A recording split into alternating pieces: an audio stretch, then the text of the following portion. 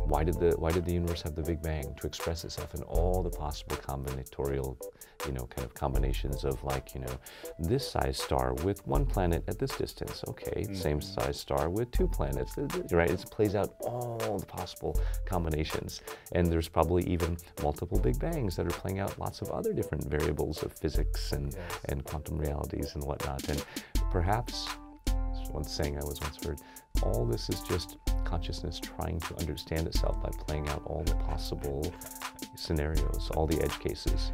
It's sort of like you could say white light is split in this prism just to map out all its component pieces. And so perhaps the reason it goes to that prism to get sharded out in all these different configurations is to dance with uncertainty. Yes. To create a little bit of action and uncertainty and mystery. We have platforms coming out of Silicon Valley that is directly affecting the behaviors, the perception of every human being on the planet. With that comes a level of responsibility that I think sometimes we shirk here.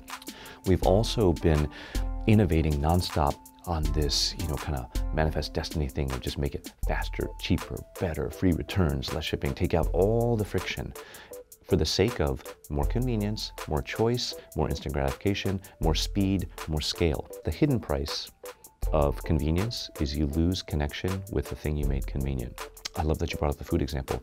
When meat is a McNugget, do you know where it came from? Do you even know if it's a chicken? You have no idea, and you don't care because it's been so abstracted from the source, because we're now in the era where it's about AI and proprietary data, those and the talent that work on AI as the new oil and gold. Those are the new scarce resources. Those are the new battlegrounds of supremacy. You could see a dystopian future where 3 or 4 mega corporations run everything. Interestingly, you have a bizarro parallel universe in China where they have their big 3 or 4. If we could charge ahead with tech with the wisdom of, historic humanity as well, I think that'd be a nice compliment.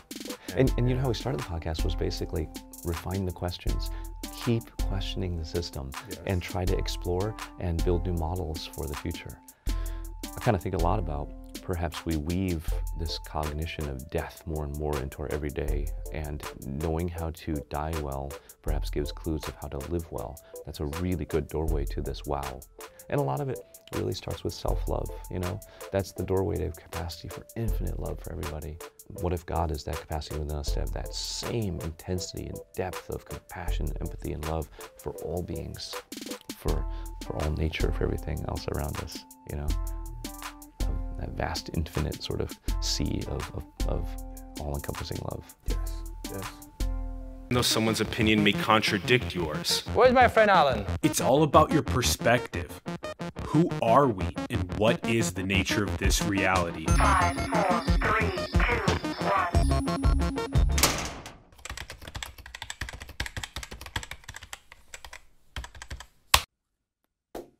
What's up, everyone? Welcome to Simulation. I'm your host, Alan Sakian. We are on site in Menlo Park, California at Mayfield. We are now going to be talking about wow and why that's greater than why. We have Tim Chang joining us on the show. Hi, Tim. Hi, good morning. It's great to be here. Thanks so much for coming on the program. Thank you. We're so honored. We're very grateful, very pumped for our conversation. Yeah. For those who don't know Tim's background, he's a partner at Mayfield Fund, investing in next-gen commerce and marketplaces, communities, health and wellness, and digital media. Has been twice named to the Forbes Midas list and the Always On Power Players of Top Investors, as well as receiving the Special Achievement Award from the Gamification Summit for his work in leveraging game design thinking. Tim has led early-stage investments, creating more than $2.6 billion in total exit value, sits on the board of Myriad Companies, is a bass guitarist in 2 bands, and aims to bring a wow to each moment. And you can find his links in the bio below to his Mayfield page, as well as Twitter, Instagram, and LinkedIn. Check those out, everyone. Tim, we have been so fascinated with understanding the nature of this reality. Mm-hmm. What do you think? Honestly, with each passing day, I think I have more questions than answers. And I think that's okay. I've come to the conclusion, I think the process of refining the questions maybe is the answer. This process perhaps is the real point of this whole journey, right? And I don't know, it's funny because, as I keep learning, I just keep going back to these aphorisms and sayings that have been around with us for a long time and seem really trite and almost fortune cookie-like, but they're just so right. Basic ones like know thyself, or as above, so below. Yes. Or another way I've heard it said is, as within is expressed without. You know, all these things. Another one I heard with a group that I've been working on, we've been thinking about this value of small is all, meaning what you do in each moment is reflective of then how you express yourself in all the other moments. So it's sort of like the micro leads to the macro. I see it expressed in what I do here at work, because what I'm realizing is that startups, companies, institutions we build, they're really just extensions, amplifications of the intention, the energy, the values of the founding people, right? And in that way, culture never really happens by accident. I mean, it can be emergent, like if you don't define what you want your culture to be, it will emerge and it'll likely be a reflection of the values, the energy, the intention or lack thereof of the people behind it, right? And so it's all a very fractal pattern, that these seeds that come from within in terms of what our intention, what our alignment is, our energy, if you will. Not to sound too woo about it, but just kind of has those ripple effects that ripple outward in these concentric shells, these fractal patterns that keep magnifying at different layers of magnification, orders of magnitude. Mm-hmm. We're constantly refining the questions. Yes, we're in this process. Is the purpose of this being made for us to go through the symphonic, artistic process? Ah, I love that, that phrase you used. Okay, so in a deep, deep meditation I once did, this image came to me, and it really kind of spelled out a lot for me in terms of this framework. Imagine just beautiful, glorious, all-encompassing white light, and it is made of all the different hues and colors.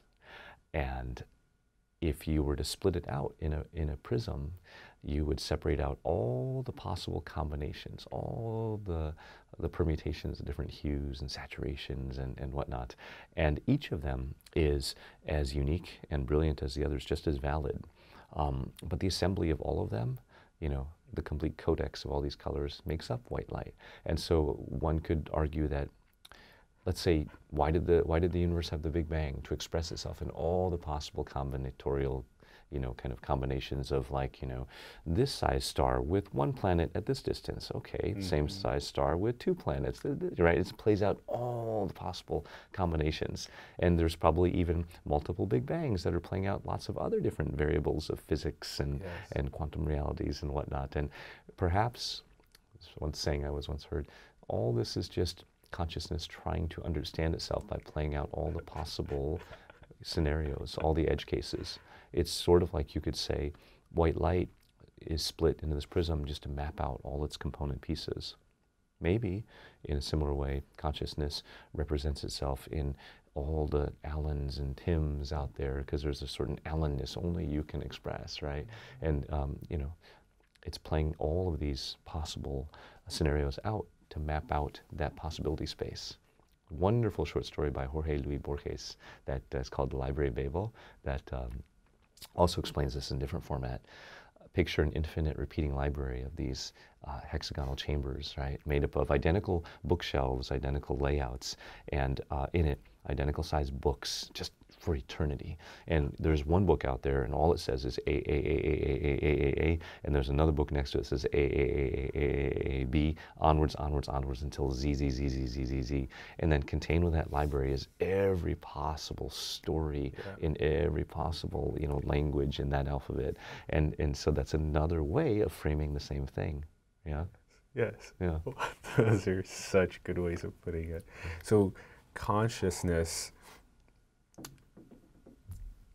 adventuring out to understand itself, to be at play in these symphonies through this art, can be viewed through this source white light breaking up through a prism with all the hues and saturations. It can be viewed as this library of just starting with just the A's all the way to just the Z's, and all the different combinatorics can be viewed in the multiverses that are unfolding. Yeah.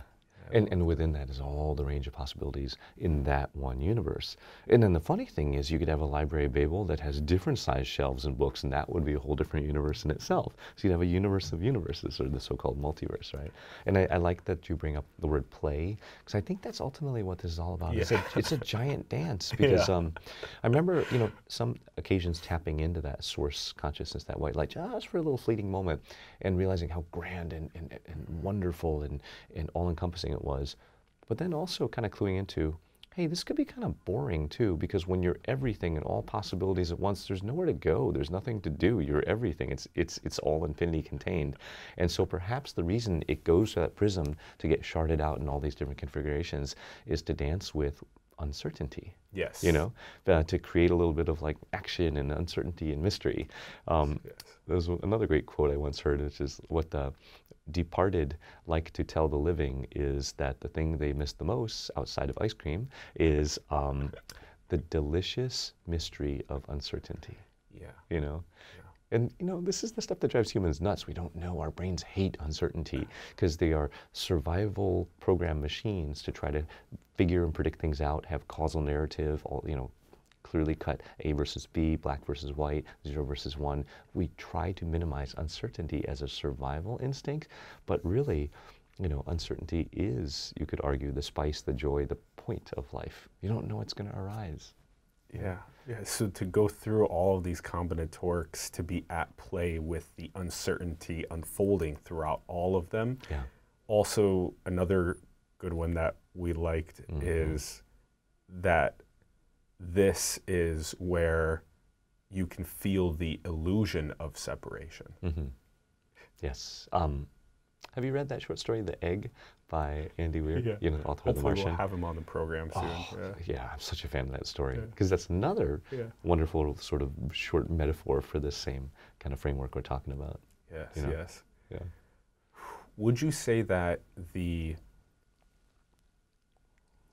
all that we're discussing right now, these feelings of oneness and play, interconnectedness, love, would you say that our disconnection from that is the most upstream issue that we face? Yeah, I think so. This illusion of separation. At the core of it, what I keep wondering is, what does any human really, really want?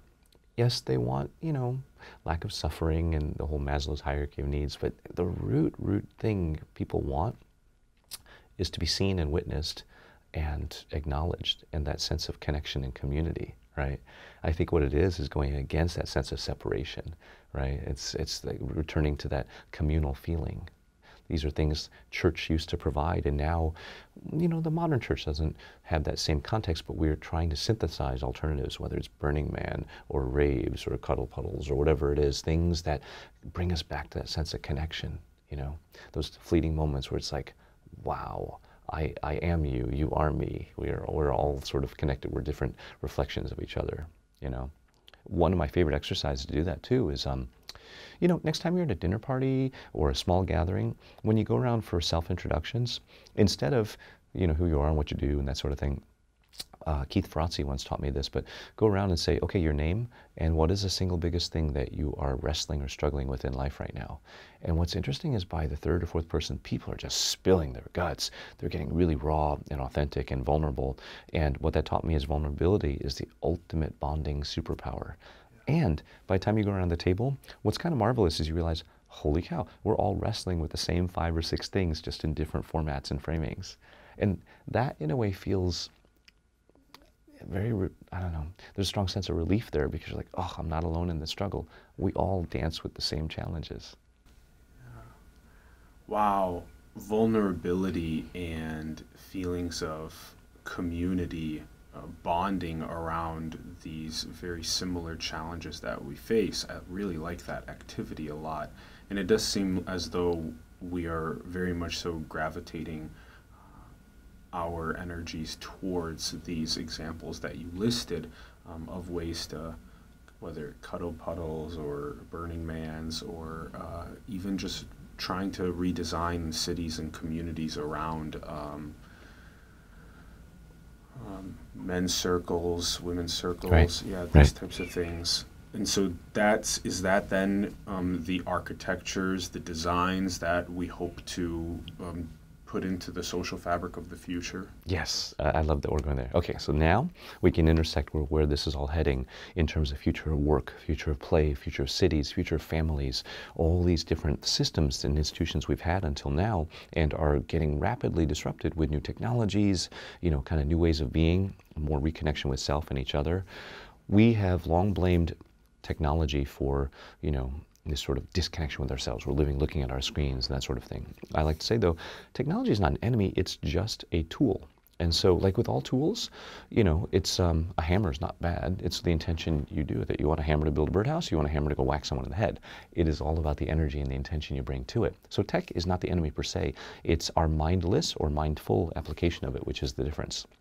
And so one thing I have noticed that the evolution, the history of technology, if we peel back and zoom out, Silicon Valley, historically, when it first started, was building a lot of widgets, literally semiconductors and parts and pieces that would go into other technologies. So it was often tech companies selling to other tech companies, fairly limited in scope of people it reached on a direct basis. Then branched more into things like enterprise software and applications. And so Silicon Valley, we had startups selling tools, products, services to other businesses. So you're reaching workers, employees, whatnot.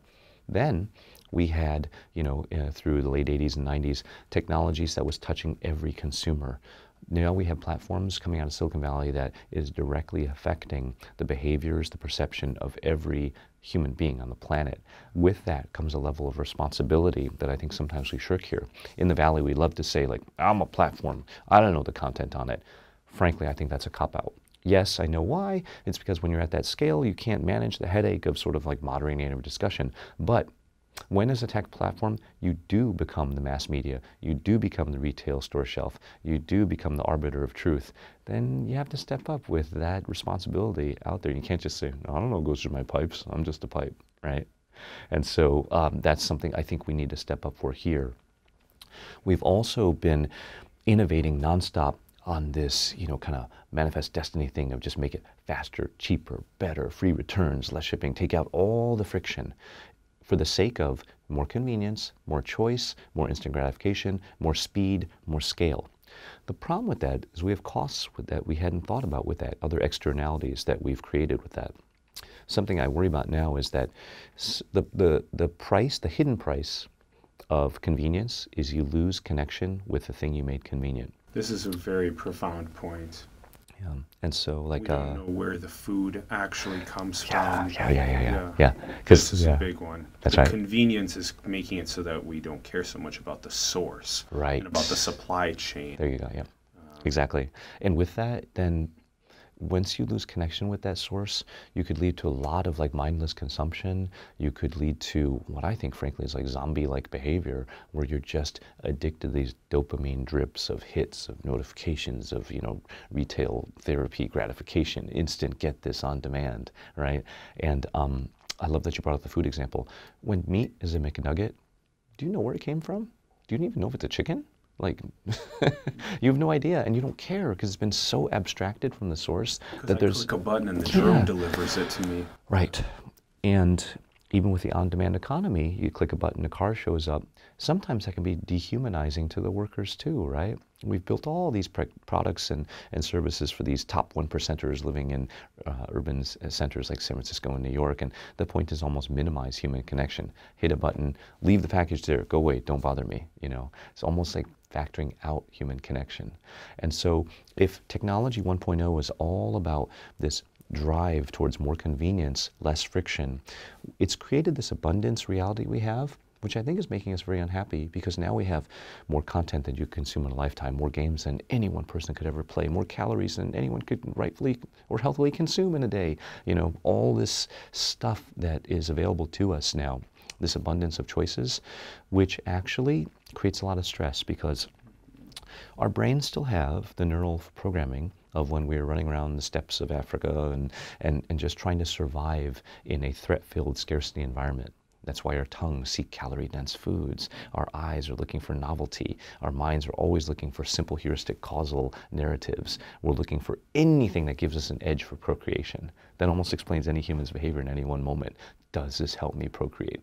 Don't get eaten. Eat and pass on my genes, right? And so we've got that scarcity mindset, but now it's living in this like huge abundance-filled, choice cornucopia, and the two don't mesh. That impedance mismatch is driving us literally crazy. We're literally battling our biology and our neural programming to get through each day. Hence, we need things like fasting, and we need tech Shabbats, and we need, anti-tech addiction, and we need more mindfulness, because we're basically trying to curb our impulses in this sort of candy store of infinite choices, right? I feel like modern people, it's like you're a crack addict and you've been handed a crack pipe with infinite supply and say, okay, self-regulate, right? So maybe Tech 2.0 is about helping us manage those impulses and become better people, the people we want to be, starting with more connection with ourselves and each other, but also maybe limiting some of these impulses, maybe reducing choice, maybe reducing the need for so much willpower, maybe even, reducing friction and convenience. People think I'm nuts when I say that, but I wonder if the next act of technology is introducing more helpful friction, more intentional, inconvenience to make us more reconnected with ourselves, with supply chain, with each other, with Mother Nature, with where things come from, because, isn't that saying you really care about what you have to work for, right? And I was talking to Tom Chi the other day, he came from Google X, and he had this really great point that we're living in an age where everything is so well curated, events and settings and whatnot, and it's all made for Instagrammability, right? So it looks all great, but combine that with convenience is all about, it looks great and I didn't have to do anything for it. But I worry that creates this sugar-coated surface that doesn't have meaning, So sometimes I go to events or festivals and everything's so well curated and I didn't have to lift a finger, and it's all about like, I got myself here, right? And I forget I've even been there after a month, as opposed to when you really have to work at something, when you have to sink blood, sweat, and tears into it, that investment creates this emotional, true connection with it, creates meaning, creates purpose. And so I'm wondering if that's what we've siphoned out of a lot of our experiences, is that investment, that work that we have to put into something to derive that meaning and purpose, which flies in the face of instant gratification, convenience.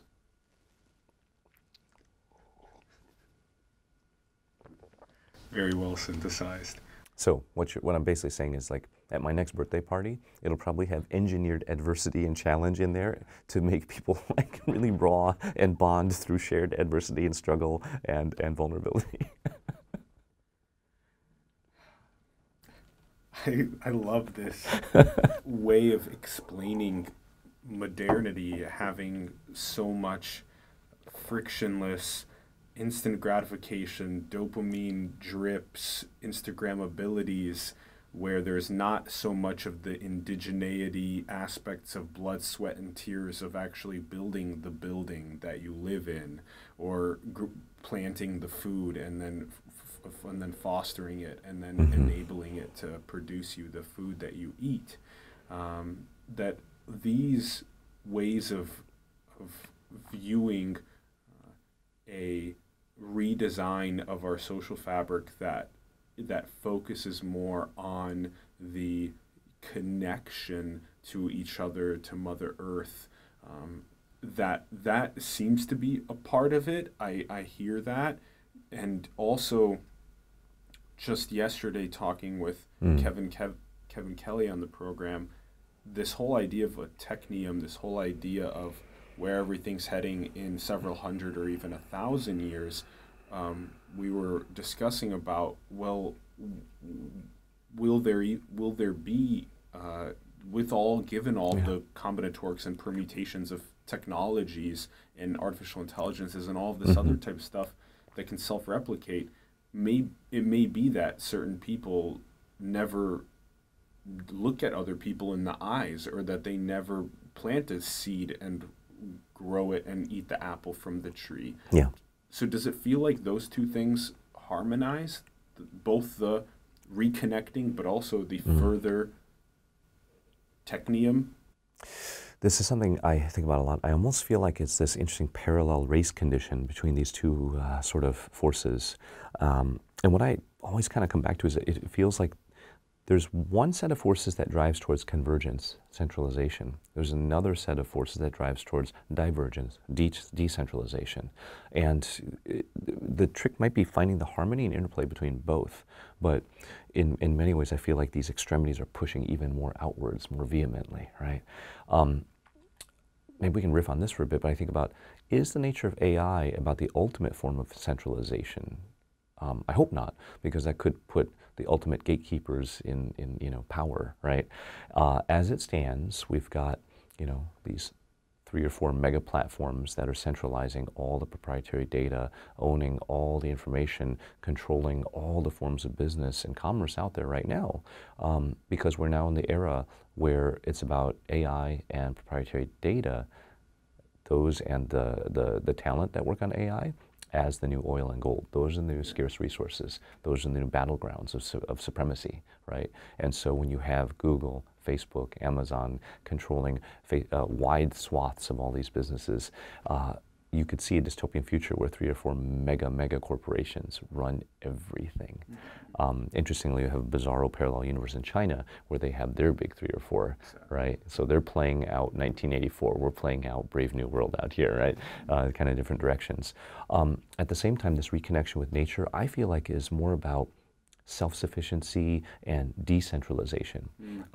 Just a small example, it's not a perfect example, but the one upside of all these wildfires in Marin is one, rich, privileged people finally got a taste of climate change, so we're like, oh, this is real.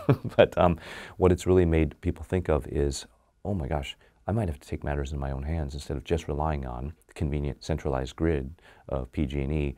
Maybe I should get solar. Maybe I should be self-reliant for my energy needs. What else should I be self-reliant in case I can't count on the central grid as climate collapse starts to kick in, right? Maybe what that creates is more mindfulness and more hands-on action to, like we talked about, not just rely on the outsourced convenience of like some other centralized platform, but to be more self-reliant. I should probably get solar. I should probably get a power wall. I should probably be able to be, net neutral on energy production consumption. What if I did the same for water? What if I did the same for food, right? So it could be this decentralization back to sort of self-sufficiency, which would entail more mindfulness of where your energy, your water, your utilities come from, where your food comes from. Maybe heightens interest in being sort of self-producing on those aspects as well. Because, in the era of DoorDash and Uber Eats and all these other things, we've abstracted and outsourced it all. And so maybe the pendulum swings the other way, and it's time to reconnect with all those things we've made convenient, right? Wow. To me, it also feels like, with what you're talking about regarding centralization of artificial intelligences and mega corporations and decentralization of self-sufficiencies, those also feel like the yin and yang of modernity and indigeneity. Yeah, that's a good way to look at that lens. I'm really interested in studying indigenous wisdom again, because I just feel like there's this notion of going backwards to the future. There's so much wisdom that, kind of traditional peoples got right, that especially connection with nature, I think, and with each other. There's rites of passage, there's rituals, there's cultural context that we've lost sight of that I think we're hungering to bring back in. Right? And that applies for lots of areas, whether it's community building, spirituality, how we use plant medicines, all those sorts of things. We're charging ahead with tech, but we got to make sure not to dehumanize it. If we could charge ahead with tech with the wisdom of, historic humanity as well, I think that would be a nice complement. That's a great way to put it. Yeah, charge ahead with the Wu Wei, with this Tao, while also remembering and integrating some of the 99.9% of our human existence pre-Enlightenment, pre-Industrial Revolution, that actually has some of the most important codes. That's been a way that's been a lens that we've been looking at this with, that we think is potentially one of the biggest keys for a prosperous future. And I'm curious what your thoughts are about this. You've talked about this before. Yeah. I really like this idea of once you hear the message, hang up the phone. Mm-hmm. So once you do have these feelings of oneness, we kind of run to sometimes. We run to the next peak experience. We see that phenomenon happening. We also see people that ask the question, well, Tim, if you and Alan are so one already, why even have this podcast? Why even share it with the world? Yeah. So how do you balance this idea of effortless action, or this desire to be a part of the Tao? Yeah. Effortless in action. You don't take action. Effortless in action. Yep. And balance that with architecting a prosperous social fabric. Yeah, great question. I'm going to share a bit about my own personal story. Is, sort of a lot of these explorations began for me, self-inquiry, whatnot, probably a good 10 years ago, and kind of ramped up from there. And, a couple of years ago, I definitely had a peak experience, sort of, I'll call it scratching on the doorway of enlightenment for just a fraction of a second. And within that, kind of, for me, saw how, whoa, this is the Matrix, right? This is a little more than a simulation. And it was beautiful, tapping into source consciousness, but afterwards, a little bit terrifying. And what I mean by that is, upon so-called awakening, a lot of times what we don't realize is that there can be a nihilistic downward slope of that as well, because you could also say, well, hey, if this is all a simulation, why the heck do anything at all? If it doesn't mean anything, there's no point, then why do anything? There was a moment I considered, like, let's go full monastic, go sit on top of the mountain and just, meditate 24 hours a day, because everything else is just monkey games, chasing pointless things to reproduce and pass on genes. And I do wonder, maybe that's why some mystics or legendary, enlightened folks didn't bother having families or children. They did go full monastic and just go disappear to the mountaintops, right? That's one way to play the game. You sort of say, oh, it's a video game, done playing, out of here. Mm-hmm. The other one is maybe it's then coming back down the mountain to just be of service, not to be a preacher or be a guru or prescribe anything, but just to maybe be a living example, that so-called be the change you want to see in the world, exactly. Right? To your point, though, on peak experience chasing, one thing I worry about a lot with, current times is that with psychedelic culture, with all these other things around, consciousness hacking and whatnot, there are a lot of people that are seeking those peak experiences, and I get it. It's a kind of high, or it could be a form of spiritual bypass. I know of people who are going off for their, 28th ayahuasca sitting within 3 months, and it sort of makes me wonder, when are you taking the time to integrate those lessons? That's right. You're on the phone all the time, you're getting the downloads, but when are you going to hang up the phone and start living those values, right? I get it. You get these peak experiences and you get the call, so to speak, to jump into that world. Or maybe you yourself want to go be a guru and help change the world. But in moments that I've wrestled with that, I always caught myself that, oh, wow, there's a lot of ego speaking there. And the biggest smack in my face was like, actually, Tim, you don't have to do anything or tell anybody anything or sell or preach or evangelize anything. Just try to be it, right? With your smallest micro, remember those fractal moments as you express without. Every footstep, every heartbeat, every thought, every moment, every word said is an opportunity to just be that.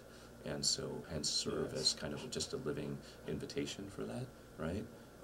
And eventually somebody may come up to you and say, hey, Alan, something's different about you, what's going on? And it's a chance for you to share your story, and if it, opens Pandora's box, great, And then maybe you leave some breadcrumb trails with some well-curated questions as opposed to advice, and that helps somebody go down their own rabbit hole, right?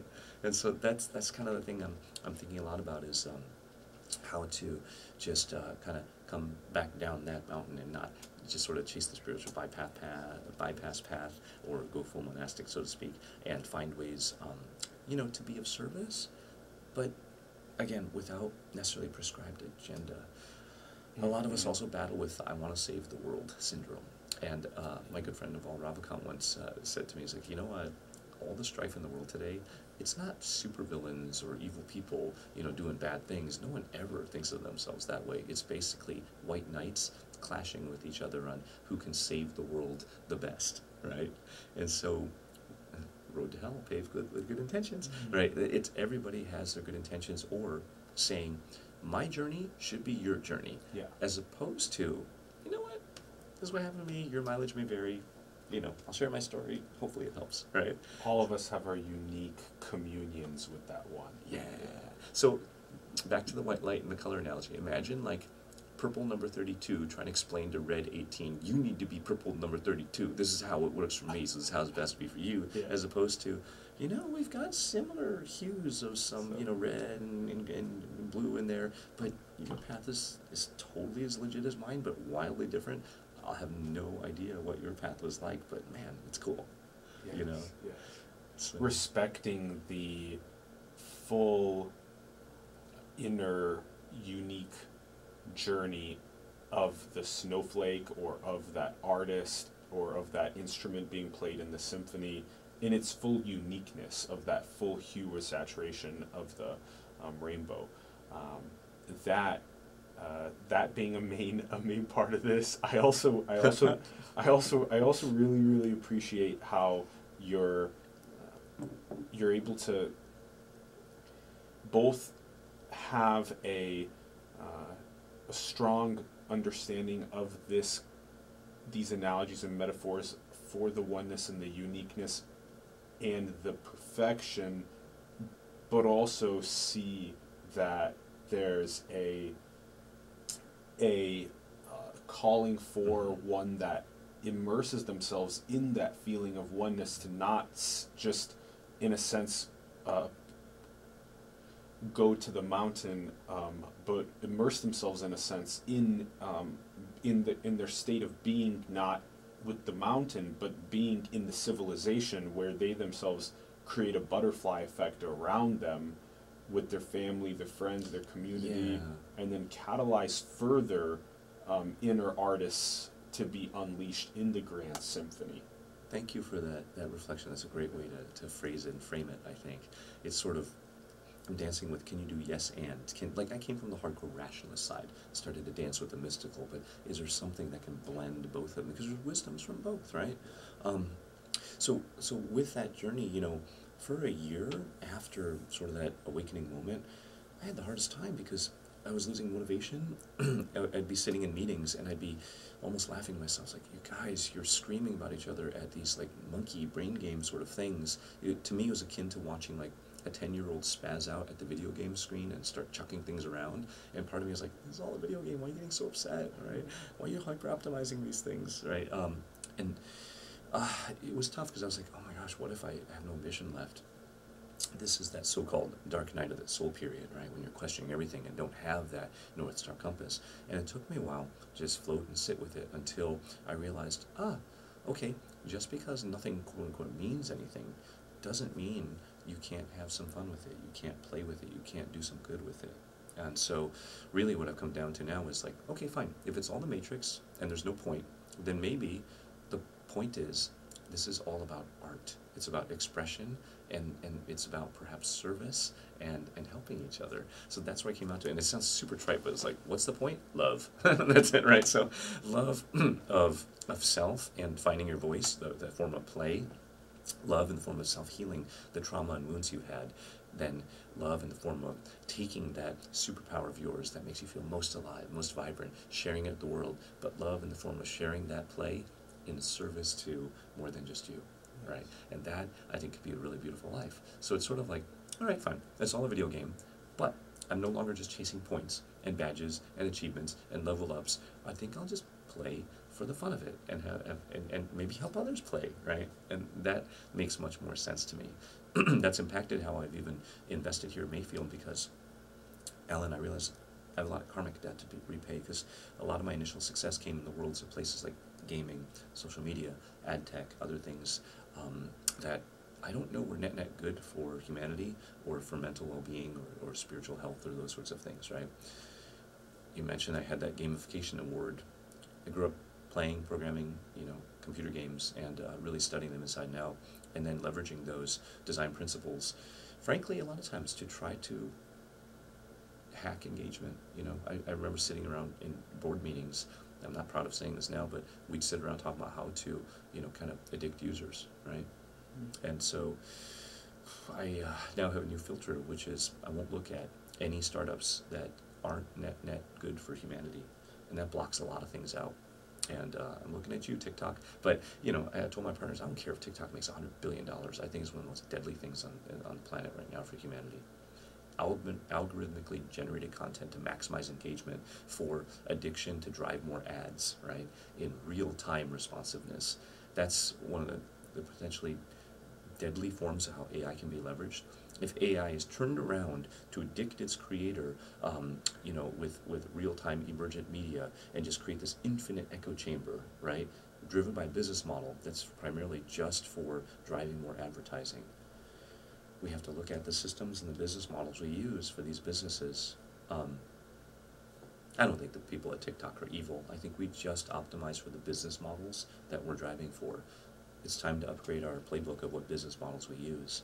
They can't just be more about, oh, more engagement, more sessions, more ads. That's one I won't do anymore.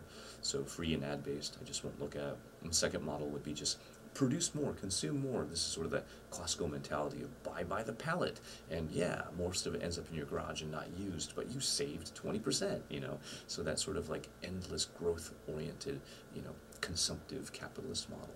So it's made me really think a lot about the underlying systems and models we use, and why it's time for a firmware upgrade for many of these things.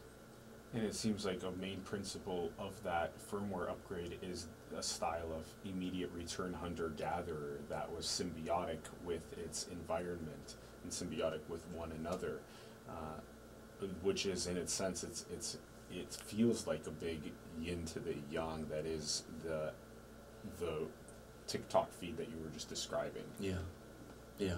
Or the purchase by the pallet and have it uselessly sit in the garage. That was our sort of up into the right infinite growth model for the last few decades of capitalism. The problem is we've reached, I think, an end state of that where we get a lot of unintended externalities and side effects of it. I mean, think about it. In nature, what grows infinitely forever? Only cancer till it kills the host organism. I'd argue humanity is now the cancer on planet Earth, growing out of control mindlessly. I think, actually, that's why we had a fascination with zombie movies and TV shows. That was basically a metaphor for ourselves on this endless consumption path. The Walking Dead is us, right? And so I think we're looking more towards maybe a better model for that. And I feel really grateful that actually some of our biggest hits at Mayfield have been more on that regenerative model about reuse, resharing, recycling, reselling. You know, companies like Lyft, companies like Poshmark, which is about reselling, trading, buy, sell, trade your existing fashion as opposed to just go buy more new stuff. And I want to find more examples of that.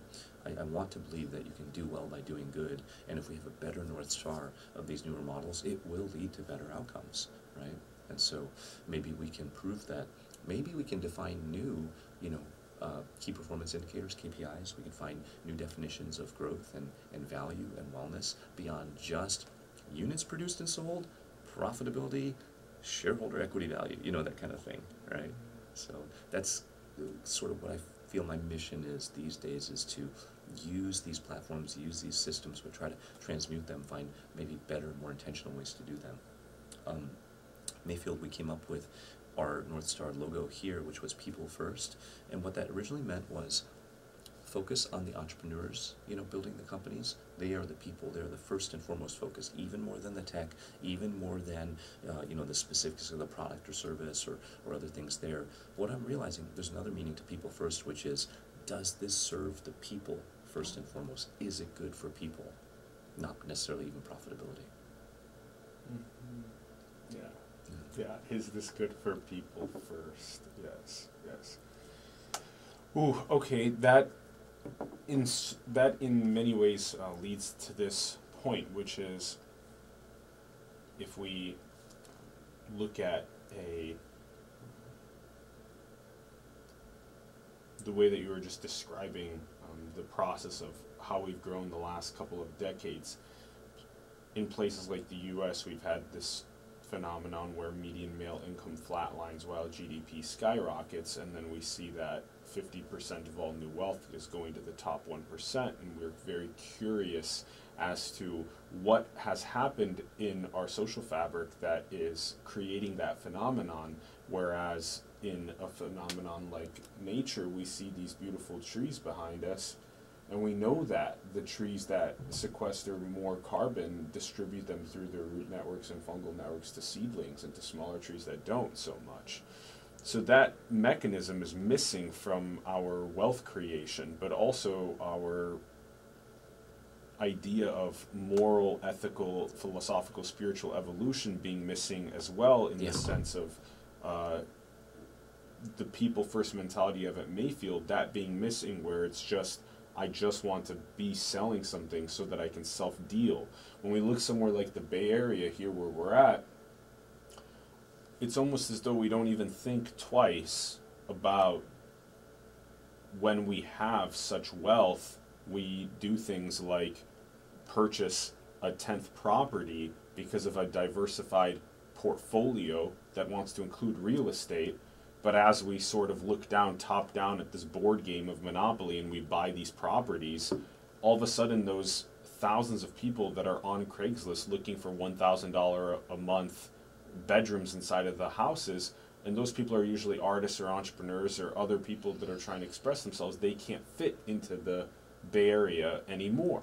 So there's a deep level of, and we're talking about inequality on just like the U.S. side. We're not even talking about 50% of people that still make less than $3 a day, which is the cost of a cup of coffee out here. So there's levels to this, and there's potential speciation that's already happening with people that are able to, you know, take airplanes and travel, and people that are still trying to find their next source of food or water. And so where does that melting pot, what are our redesigns? Inclusive stakeholding is a very interesting one. I love that you brought that up. Yeah. I was going to go there because Jun Yun has always talked a lot about inclusive stakeholding, and I'm really doing my best to learn about how do we implement that, right? Something I'd love to help redefine is who is on a capitalization table, who are equity holders to begin with. Right now we have a model where stakeholders are basically just investors and employees, right? But if we really want an inclusive stakeholding, every company touches more than just customers, investors, and employees. It touches Mother Nature, it touches, you know, future generations, it touches all these other stakeholders are not represented at the table. Could we update who is at the table and what stakeholding is to include that? If I had my way, we would have Mother Nature represented, you know, as part of the equity cap table. Paul Stamets system that I think he's got companies where he's assigned part of the cap table to nature itself, and maybe nature is represented by, you know, a leading nonprofit or a group like that that is a domain expert that could be a good steward and voice of that stakeholder, you know. I also wonder too, could this lead to models where corporations there are compensating these nonprofit representatives of stakeholders like nature, and that's a new revenue stream for them, so many nonprofits are not just in the death trap of having to raise money from donors all the time, right? Could it be symbiotic that way? Another set of stakeholders would be future generations, right? Would future generations be able to be represented at the table as well? You know, I'm really interested if the Greta Thunbergs of the world could have voice to kind of say, hey, corporation, don't use up all the resources right now so that like nothing exists for us to have a world in 50 years, you know, that sort of thing. So that notion of more inclusivity and expanded, you know, kind of stakeholding there, I think that could be really interesting because you know, these corporations and companies, startups, we don't exist in just a vacuum of our investors and employees. There's all the other elements we touch, and they should have a voice at that table. Historically, many empires have been built and centralized on the backs of slave class labor, right? And what I was talking to Tom Chi about this, and he kind of pointed out to me, you know, last century we began with essentially tech-augmented strip mining at scale of natural resources. This century's tale that we started with so far is strip mining at mass tech-enabled scale of cognitive resources. And these cognitive resources, the mass population, is the new slave labor class, building up the AI capabilities, the proprietary data pools of these mega platforms like Facebook, Google, and whatnot. We get these sort of free addictive services in exchange for our giving up the sovereignty and ownership and rights of our data and behavior. Right? And that's probably not a fair trade, really, in the long run. And many of us don't even realize the cost of that trade right now. So I do think at some point we're going to need a cognitive and data bill of rights for these sorts of things. And that is something I've been working on with Adam Gazzaley, Jack Kornfield, some others on this Mobius Open Compassion project, kind of dreaming of what would a pledge of ethical values, ethical design principles for tech companies look like? How might it read? Thou shalt not intentionally addict your users. Thou shalt make users sovereign over your own data. You know, things like that, right? Because I think that's what it's time for Silicon Valley to step up to do. You know, this is much of what Tristan Harris has been ringing the alarm bells on.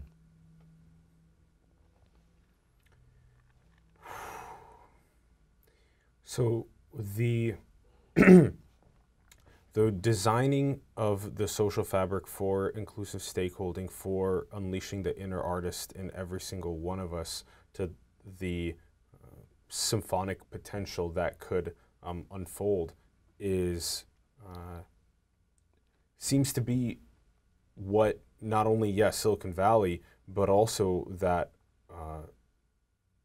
Hollywood, or that the relationship between the US and China, or that if you take like a biometric consciousness signature of someone like Jeff Bezos and try and like see that compared to like the Dalai Lama, and just see you know, really what is going on.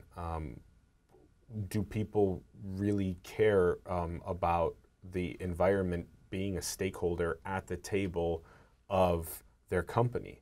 Like, what would it look like to have that example where Mother Nature may be represented through one of the 12 indigenous tribes that went to the United Nations to try and speak about this? Maybe one of them is literally on the board at Amazon, right? So how would that work out? You know, a couple thoughts there. I still believe that for-profit markets and companies are the best way to drive change if leadership at the top and the employees have that intention, that mindset. They can pattern, model these new behaviors, which I hope then creates positive peer pressure for other companies to want to do that. Eventually, I do think we need to upgrade how Wall Street investors, entrepreneurs even measure what success is, and we'll need basically new metrics of economics anyway. I'll have a couple thoughts later to share. But the first one is that I think I'm really interested to see, would we have more conscious awakening of leaders, captains of industry, because they could drive change top down, you know, as they become more in tune, I think, with their own connection with nature, with others, and the role of responsibility as a leader. The second is employee activism. I thought it was brilliant seeing so many employees at Amazon sign petitions to say, hey, we need to participate in this. I think that probably drove a big part of why Bezos did sign that pledge for, you know, sort of being more carbon neutral as a company. I'd love to see more employee activism at scale, you know, decentralized and automated, to basically raise a megaphone in mass to their leaders, say, hey, we want to see more corporate action, more intentionality here from the top. And I'm really curious, have you heard of the 3.5% effect? There is a well-known set of TED Talks from a couple different speakers that showed that to get successful nonviolent sort of revolution and activism and change, that you only need 3.5% of a population to do something like a coordinated climate strike or protest or whatever it is to cause change. New Zealand recently, I think, was one of the first countries to hit that 3.5% with a climate strike where students would stay home from school, workers would stay home from work. And apparently that 3.5% is all you need to really start to bring an economy to its knees. And that's when you can really drive some change there. So I'm really keen to see, would more employees start to form this kind of in mass decentralized activism, hopefully without, kind of threat of being fired or being retaliated against, right? But could that drive more change in corporate leaders to step up? I'm also very encouraged. One of my companies, Grove Collaborative, the CEO has said, we're going to be a B Corp from the start to the end as much as possible. And they're one of our breakout hit companies. If they can succeed with that, even go public as a B Corp, they'll be one of the largest examples of a startup that scaled to that size as a B Corp. And I hope that would set a good example for others. So we need to model these new behaviors for others, create that positive peer pressure, drive that top-down change, as well as sort of, kind of harnessing and empowering employees from bottoms-up activism as well. So I really do want to see that, because companies can be forces for good, especially if they're mission-based and have that pledge from the start to have this do well by doing good, then start to bake in these things like inclusive stakeholding, broader sets of growth metrics and value metrics beyond just profit or shareholder value. Yes. Right? So I think that's the era that's going to come next. To your point, though, how we change behaviors otherwise in the masses, this is going to be a bit of a downer, but I've come to the conclusion that in many ways it's too late. We are too late to prevent climate change. In fact, if anything, I think I'm now a collaptionist, meaning there are many aspects of climate collapse which are already going to come, which are already inevitable. We're going to start to see more of these wildfires and extreme hurricanes and whatnot, and we're going to see more and more places be uninhabitable, and it's going to lead to patterns of change and where fresh water is available and what types of food can be grown. Huge shifts of value, wealth transfer in terms of real estate development, kind of services and investment. Some studies show we have 10, 11 years to start, making those bets now. And I've talked to Bruce Damer about this. He's working on climate moonshots. But picture in these next 10 years, people placing their bets on what the world will look like post-climate collapse. And those folks that are prepared for it with the right kinds of infrastructure or investment and reallocation of population and infrastructure will lead to a post-climate collapse bifurcation of, haves and have-nots. And picture the mass national migrations and refugee movements of those places that did not prepare for that. Entire evacuations of cities and maybe even countries. They flood to other areas. And you could imagine the ensuing war of those that were the haves that invested in that infrastructure now defending themselves against the have-not hordes coming in. So this could be a really bleak dystopian future. And I hate to say it, but I think parts of those elements will kick in. And when I really zoom out, there's also a part of me that kind of says, from a detachment standpoint, maybe that's the way it's supposed to play out. Human beings were sort of herd animals by nature. Maybe we need the shit to really, really hit the fan before we do something about it. And maybe we'll need to see climate collapse really kick in before action takes place. That's been the history of humanity. We typically go through periods of like mass, kind of like collapse before periods of prosperity. Maybe that's what needs to happen. If you really zoom out and take that Kevin Kelly, tech-neum kind of future too, who's to say our job as a species maybe is just to reach the next rung of the evolutionary ladder? It's maybe Homo digitas or Homo silica or whatever we want to call it. Maybe we're like horses. Maybe we're at peak humanity. What was it? Peak horse was 23 million or something like that, and now there's only a few million horses around. Maybe with climate collapsing and those effects, who's to say 2, 3 billion people is better for planet Earth than 8, 9 billion, right? So it does lead to some big questions, and part of me kind of thinks that nature is a pretty resilient system.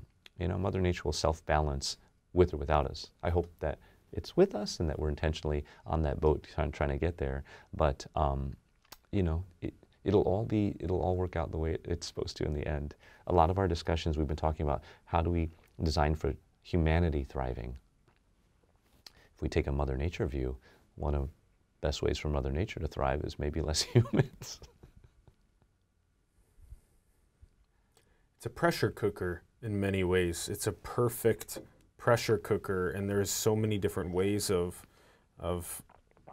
viewing the pressure cooking evolution of consciousness that's happening, where you have the good and the evil that are just constantly sort of at play as it levels up, where you did paint out this very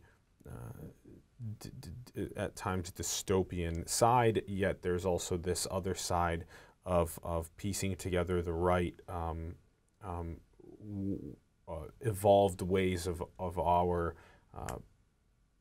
way that we engage with each other in our environment, where it can actually be around making flourishing for unleashing the inner artist in all of us. So those two things kind of like it does kind of take me to this idea that Yeah, it is perfect. It's been perfect. It's going to continue being perfect. But it also kind of takes me to this idea of being off of perfect as well, meaning, yeah, it can be seen as perfect to have this grand challenge of controversy where we have so many people that have so little and we have so many people that have so much, and then that makes it perfect. But then there's also this other view of perfect, which is where people do have their basic needs being met and the symphonies being played out, where some people aren't going home to sleep on piles of cash, and other people are going home to sleep on concrete.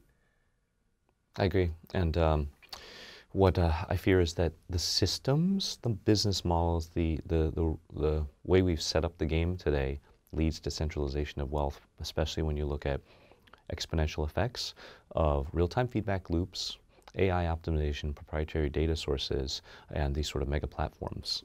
What I fear is that the inescapable conclusion is the mass majority of wealth will end up in the hands of like a dozen people, because with network effect type of businesses and platforms, that's what you get to, ultra-centralization. Well, historically though too, when there's too much... Same thing happens when you play the board game Monopoly. That's right.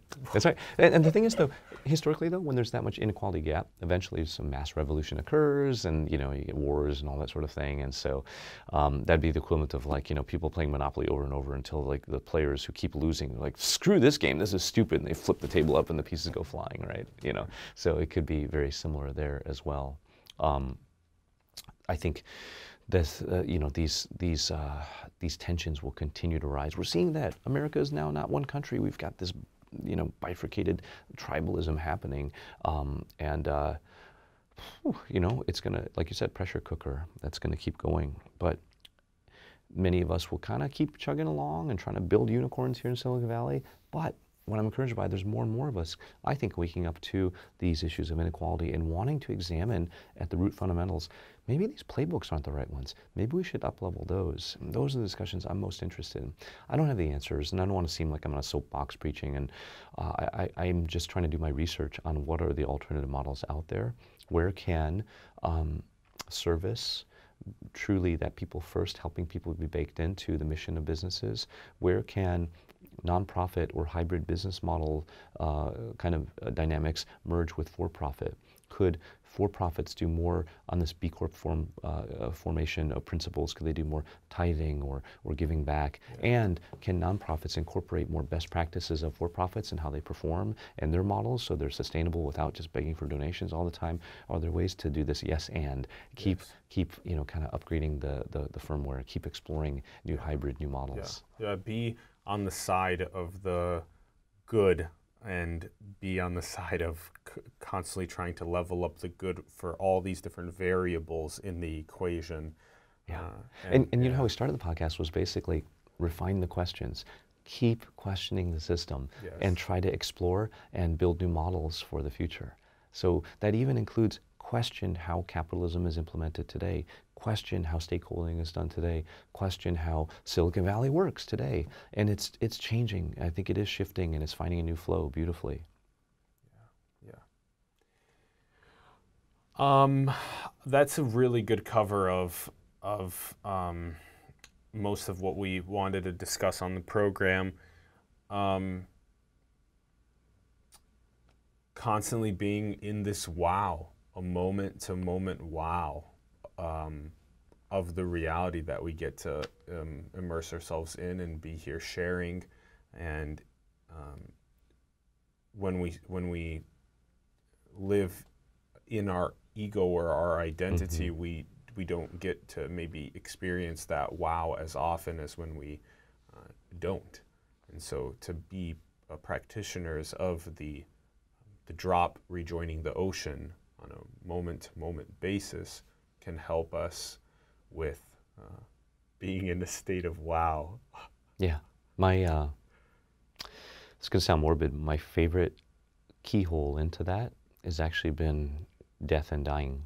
So something I'm interested in is how do we reframe the perception, the culture, the context around dying. Death is such a taboo topic in society. It's something nobody wants to talk about. And that's why it catches so many families off guard when it kicks in, right? this last weekend, I did a training to be a death doula, which is someone who helps hold space for the passing of somebody. It's like a birth doula, actually, but for the passing, the exiting of a soul, as opposed to the bringing in of one. And the practices, the intentions, the rituals in that death doula process, I think really could inform us of how to find that wow in each moment. And it's a beautiful area. I encourage people to look into it. And it was something that was remarkable to me, because in a lot of these things like meditation, or when there are people doing psychedelic peak experiences, you know, everyone talks about ego death. For me, I've always thought these are actually opportunities to rehearse your eventual physical death. And in that moment, your mind will be panicking at loss of like identity. Your body will be screaming and fighting to just stay alive another moment, because that's what it's programmed to do. And it could either be sheer terror, or it could be this graceful acceptance of, I'm graduating. And so I kind of think a lot about perhaps we weave this cognition of death more and more into our everyday, and knowing how to die well perhaps gives clues of how to live well. That's a really good doorway to this wow. You know, the practices you help foster as a death doula is a lot about weaving meaning, finding a through line of your life, creating rituals and legacy projects and these sorts of things, which really, I realize we should be doing this all the time, even while we're healthy and living. Those are how you spot the wow in every moment, you know? And so there's so much good stuff if you just pay attention. Just like, you know, Yes. the pattern on your shirt, Yeah. the beauty of the rose Yeah, petals, or yeah, like, you know, yeah. how deeply you can go down the rabbit hole of just focusing on one breath. You know, like there is so much to notice and be present with, you know. Sleep is a brief exercise in death. Yeah. And I like how you talked about death and birth doulas. I think that's very interesting. And dying preferences is interesting. It's so taboo that I can't tell an urban metropolis that I don't want to go into your hospitals upon my time of passing. I want to go out to the beaches or to the forests, and I want to be out there with some people, and that's how I want to pass, and I want to be buried there. And like, it's just like, no, you can't. You must be in this hospital extensionary system plus cemetery afterward. Or it's very important to talk about dying preferences, and and also just it's gorgeous seeing when the child comes into the world and when the person is leaving the world, and these states of in between that we're in now. That's right. And to have our perspective augmented, it's all about perspective. So if we can augment the lenses at which people see reality with a deeper drive towards the nature of it, the beauty. Right. I think so. You know, there's that saying like, oh, you can see glass is half empty or half full, but there's another perspective is, holy shit, there's a glass, and it could even be filled, right? So my favorite exercise to tap into this is, just picture yourself on your deathbed, and in your imagination that moment that you could be granted a wish to just go back to relive one day of when you were thriving and healthy. And right now is that remembrance, actually, that wish granted while you're actually on your deathbed. It kind of can shift your focus quite a bit too, right? It also, for me right now, it took me to wondering what day of my life has been my best day, and why is it that we don't try and make it so that every day is like that. Rather than the journey itself rather than the trophy. I want to ask, could we maybe be a biological bootloader for a digital superintelligence? Very possibly so. Who's to say Homo sapien is supposed to be the ultimate rung on the evolutionary ladder? That's pretty egocentric, don't you think? That could be pretty myopic as well, right? Again, perhaps we are a bootloader to the next step of the evolutionary ladder. Would kind of seem to make sense. It's the same supposition that makes me kind of laugh. Is like, why would we assume reality is bound to 3 dimensions in time in one direction? Yeah. You know? Yeah. Remember that story Flatland, right? Or Flat World, or whatever. So it's like, to a one-dimensional being, you know, like a two-dimensional line seems, or two-dimensional space will always just kind of look like that line, right? And then to a three-dimensional being, things look like 3D objects. But I think back to simulation, I think we are a simulation of 4D beings trying to figure themselves out by modeling things in 3D. Because what do? We try to figure ourselves out by modeling ourselves in these 2D types of surfaces, right? Yeah. And then 4-dimensional beings are themselves simulations of 5-dimensional beings trying to figure themselves out. And on and on and on, up and down the ladder. What's that? Turtles, all the way up and down. Yes. And then how about, what do you think is most beautiful? Wow. This is going to be so trite, but it's love. It's love. The kind of love where you want everything for somebody and nothing from them. You know, I think first time I tasted that really was being a parent, you know, the love a parent can have for a child. Or, man, those moments when, you know, you're really in love with a fellow human being and just for all their flaws and their quirks and everything, and you love them not just in spite of that, but even for that, right? And man, that's probably the core of beauty. And a lot of it really starts with self-love, you know? That's the doorway to capacity for infinite love for everybody.